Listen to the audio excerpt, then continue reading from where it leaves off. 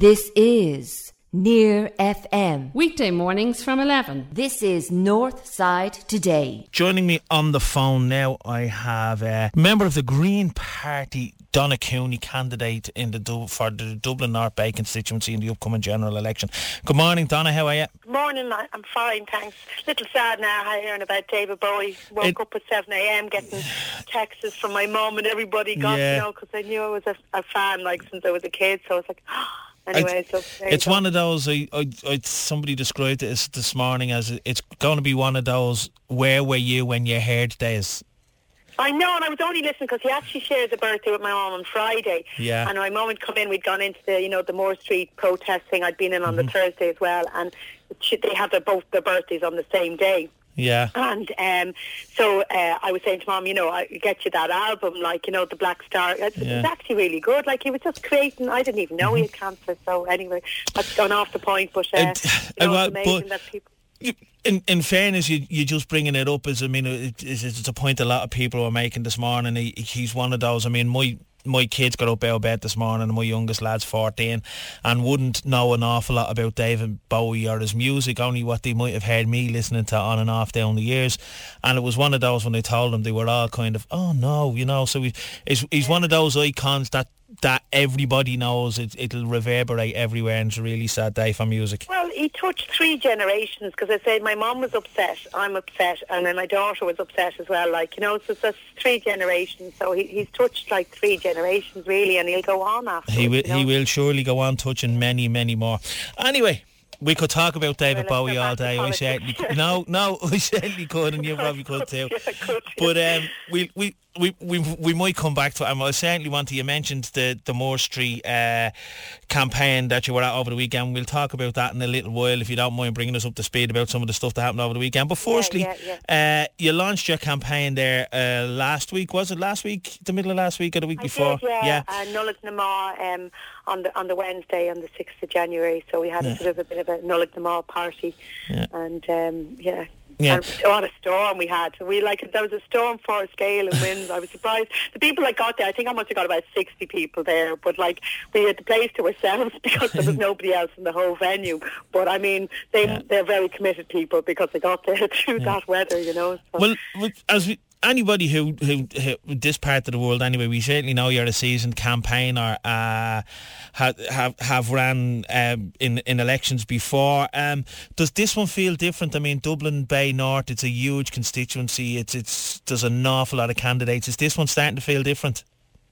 It is, yeah. It's always a constituency I wanted to run in because, they divided this up. It's a natural constituency, Dublin Bay North, and it's actually where Sean Dublin Bay Loftus had got elected. So there's always been an environmental seat here, and a sort of a seat for people that they really think a bit differently, and our community activists. So I always thought, if there was that constituencies again, I'd have a much better chance of getting elected, so I was delighted when I saw the new boundaries, and I said, gosh, this is an opportunity to run again. I hope I get selected, and I hope I can, run again and give people the opportunity, because I always thought if that was there, it'd be better, you know what I mean? Yeah, so, And I've always been campaigning about the Bay and love Dublin Bay as well, and so it just, for me, it felt like a natural,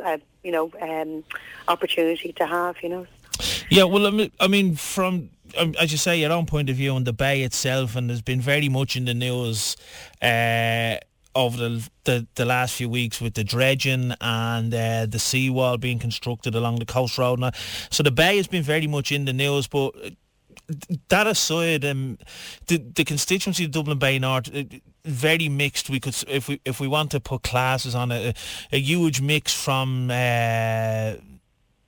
disadvantaged areas, people on low incomes, all the way up to what we'll call middle class professionals. A huge mix across the constituency.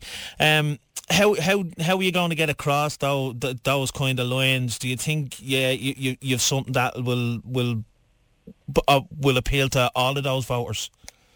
I think so, yeah, because I mean, no matter what background you have and no matter where you live, like the issues of community and voluntary, the fact that I've been working as a community voluntary activist, in the area, it's sort of transcended. I mean, I was a councillor in Donamead previously, and I mean, to me, like, I was trying improving the environment there, making sure green spaces were kept, that bad development didn't happen. At one stage they were going to build around the church there, getting trees planted. I remember when I was Dublin City Council, there was a list of these trees that were supposed to be planted in the area, and I went, God, I don't recognise any of those roads, you know what I mean? And it turns out that they weren't being planted there at all. They were planted on the south side, So like, that was in my early days. So just even if you go back, they're nice mature trees now. It mightn't seem like much at the time, but when you see them then and you're walking around and you're doing a bit of canvassing and you say, gosh, those little things that seemed at the time are now made, a big difference to people's lives, and to keep the green spaces and then, just looking after your vulnerable in community, looking for, building healthy communities and access to health services, clean politics, having no corruption, not getting any political donation, not being, in the pockets of any vested interests or big developers or companies, means I think that has resonance for everybody, because they can see what happens when corruption happens and what happens with planning and what happens in the end, that everybody suffers, all our communities suffer, and that's, and I think equality for all is something that even for those that have, they feel it's a fairer society. Everybody wants a fairer society, Yeah. Nobody feels happy when the divides are there. Who feels happy when they can see young people and families, homeless people, and, the amount of children that are homeless now in Dublin, it doesn't matter what, you could be comfortably well off and be concerned about that, I mean, a lot of people turned up for the carols at Sutton Cross, singing there for the homeless, and, and there's an awful lot of people that, that even if they themselves are not, they know other people that are suffering, because we should have a right to a safe, secure home, and it should be in our constitution. And people need to be able to put things in that, like having water. Water should be in our constitution, that it's protected and it's kept in the ownership of Irish people. We need to make sure that all our assets are not sold off. The things that are our natural environment, protect that. And then everybody is affected by the cost of energy in this country as well. And it's not secure and it's not sustainable, and it's the biggest cost to most families and most people, when they have, like, people that are even comfortably well off are scared to put on the heating, like they're sort of putting it on for an hour in the morning, an hour in the evening, and it's like cold again last night.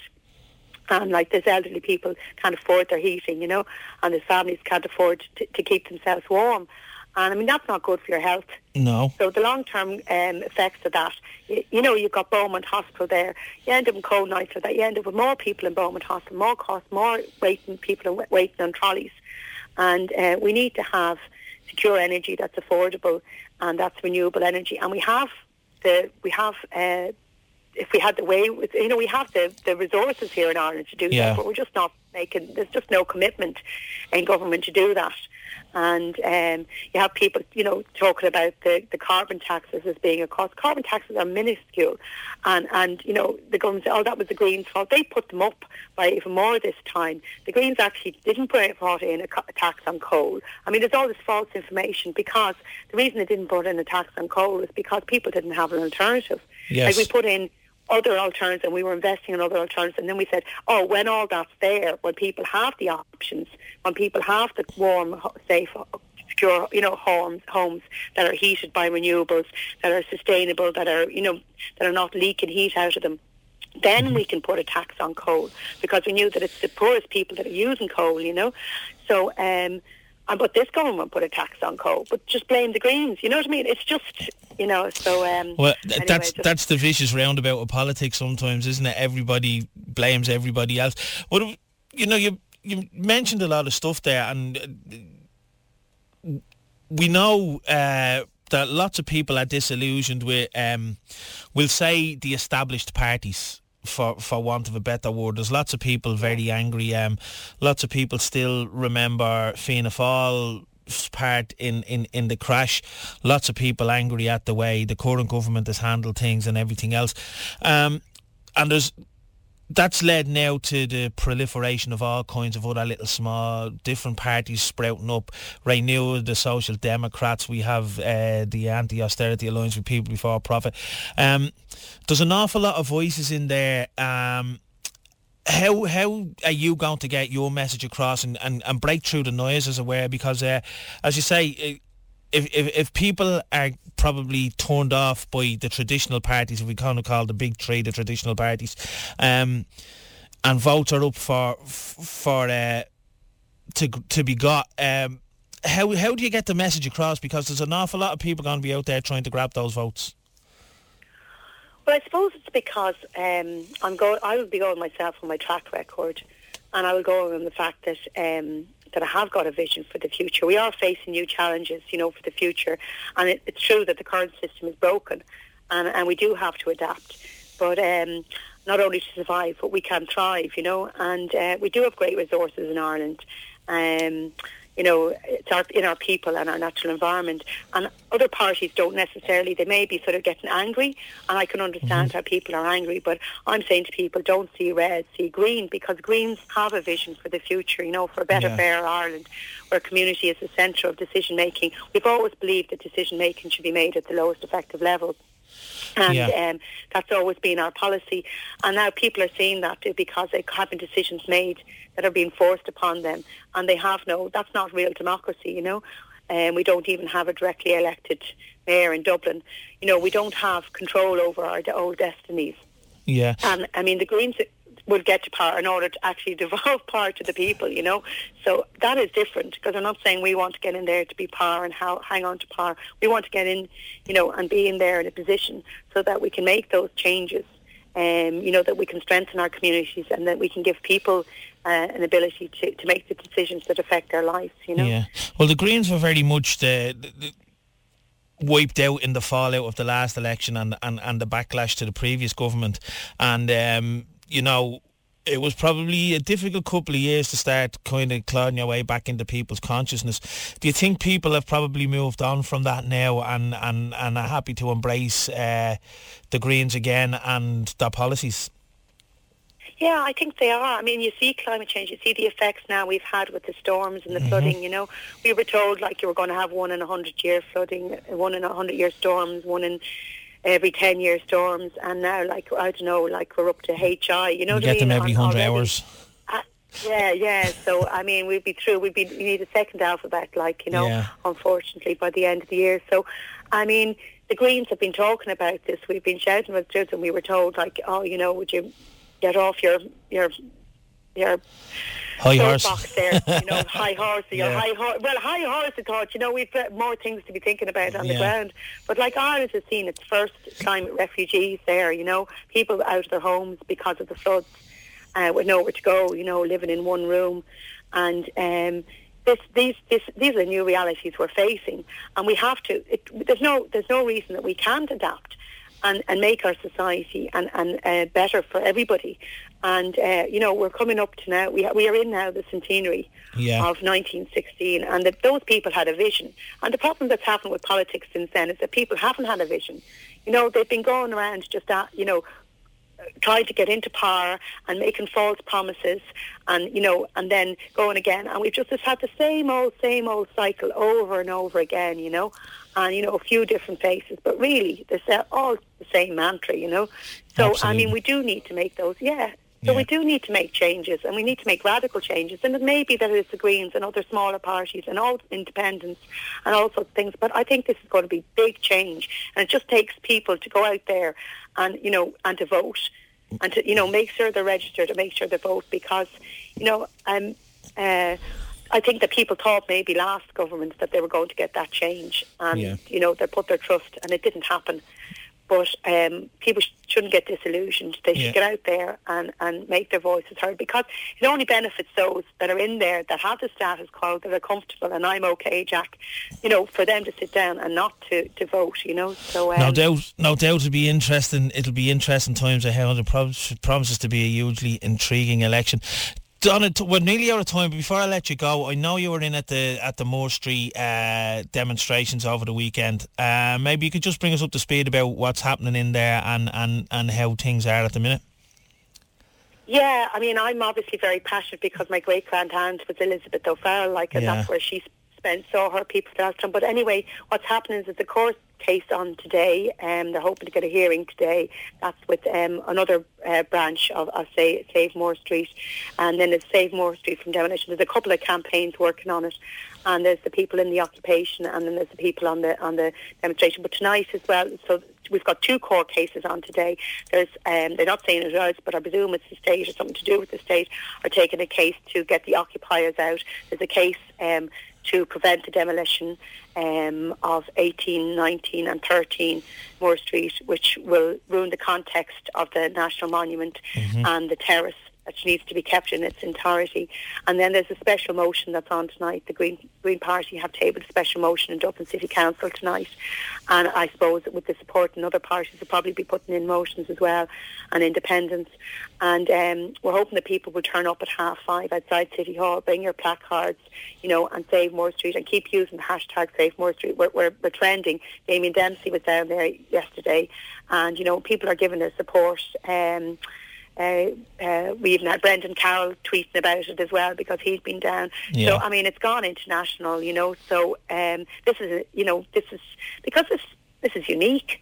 Yeah, it's heritage, isn't it? It's heritage. Yeah, it is heritage. And I mean, if you don't respect your heritage, I don't think you respect yourself, because that's your background. You need to be proud of who you are.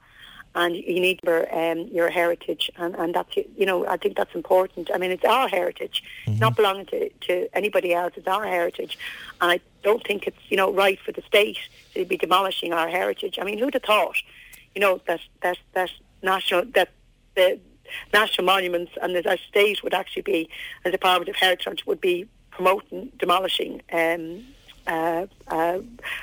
part of our heritage. It just doesn't make sense whatsoever. It doesn't. So we'll keep up to date on that. Listen, Donna, we're right out of time. Thanks so much for talking to us, and no doubt we'll be talking to you in the coming weeks as the election gathers pace. People want to watch out. The St Anne's planning permission is up as well, and that submissions need to get in for that. Yeah. And also Dublin Bay, keep an eye out for that as well, because Dublin Port Company will be putting a new EIS in for the dumping at sea as well. So just keep an eye on those campaigns, because they'll be coming up quite soon as well now. So well, I'm sure everybody can follow them on your Facebook page, or they can if they want to get involved. You're up there on Facebook and Twitter and all of those. There seems to be God no, every week there seems to be a new social media platform. Must drive you mad trying to keep up, does it? Well, I don't mind. I just sort of quickly send off like a tweet or a thing there, a Facebook thing. Actually, they're quite simple, and you get the message out there quite quickly, as well. It's a great form of communication. I mean, it is a great form of communication, and you're not reliant on mainstream media. It's like you're making your own news, and you're going out there and people, and it's very sort of democratic in that way, because you're not prevented really from getting the news. I mean, the fact that even things can trend just by people doing it, and I think it's a bit of people power really, and it's something that can be quite used as a useful tool when it comes to campaigning and getting our message across, protecting our environment and our heritage and people's rights. So. Indeed it can. Listen, Donna, thanks so much for talking. As I say, no doubt we'll talk to you again as the campaign gathers apace, and I look forward to this. And thanks very much for coming on this morning. Bye, thank you. Bye. Thanks, Donna. Take care. All the best. Bye-bye. Bye. Bye-bye. This is Near FM. Weekday mornings from 11. This is Northside Today.